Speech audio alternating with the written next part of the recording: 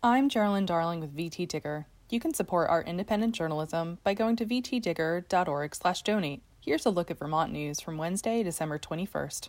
In the final days of his 48-year career in the U.S. Senate, Vermont Democrat Patrick Leahy bid his colleagues farewell in an emotional floor speech on Tuesday. He called on them to put aside partisan politics for the good of the country. When Leahy began thanking his staff and family, he became emotional. In just 2 weeks, when he escorts U.S. Senator-elect Peter Welch to his swearing-in, Leahy expects to enter the Senate chamber for the final time as a U.S. Senator and walk out a civilian for the first time in nearly 5 decades. When he was elected, Leahy was a 34-year-old state's attorney, the youngest senator ever elected by Vermonters, the first Democrat, and the first Catholic. He exits as the most senior member of the current Senate, the third longest-serving senator in U.S. history, the person who has cast the second most votes in Senate history, and the third person in line to the presidency.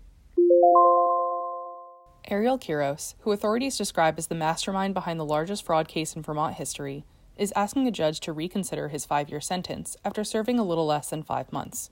Quiros' former business partners, Bill Stenger and William Kelly, both received 18-month prison terms as co-conspirators in a $200 million EB-5 fraud centered on the Jay Peak ski resort. In the motion, Quiros' lawyer highlighted that Quiros was the first of the 3 men to reach a plea deal with prosecutors and provided information to authorities that assisted in their prosecution. Quiros submitted his own 2-page letter stating he was begging the judge to allow him to serve the remainder of his sentence on home confinement. He is currently serving his sentence at a minimum security federal prison camp in Florida. He's set to be released in October 2026. He pleaded guilty in federal court in Vermont to conspiracy to commit wire fraud, money laundering, and concealing material information.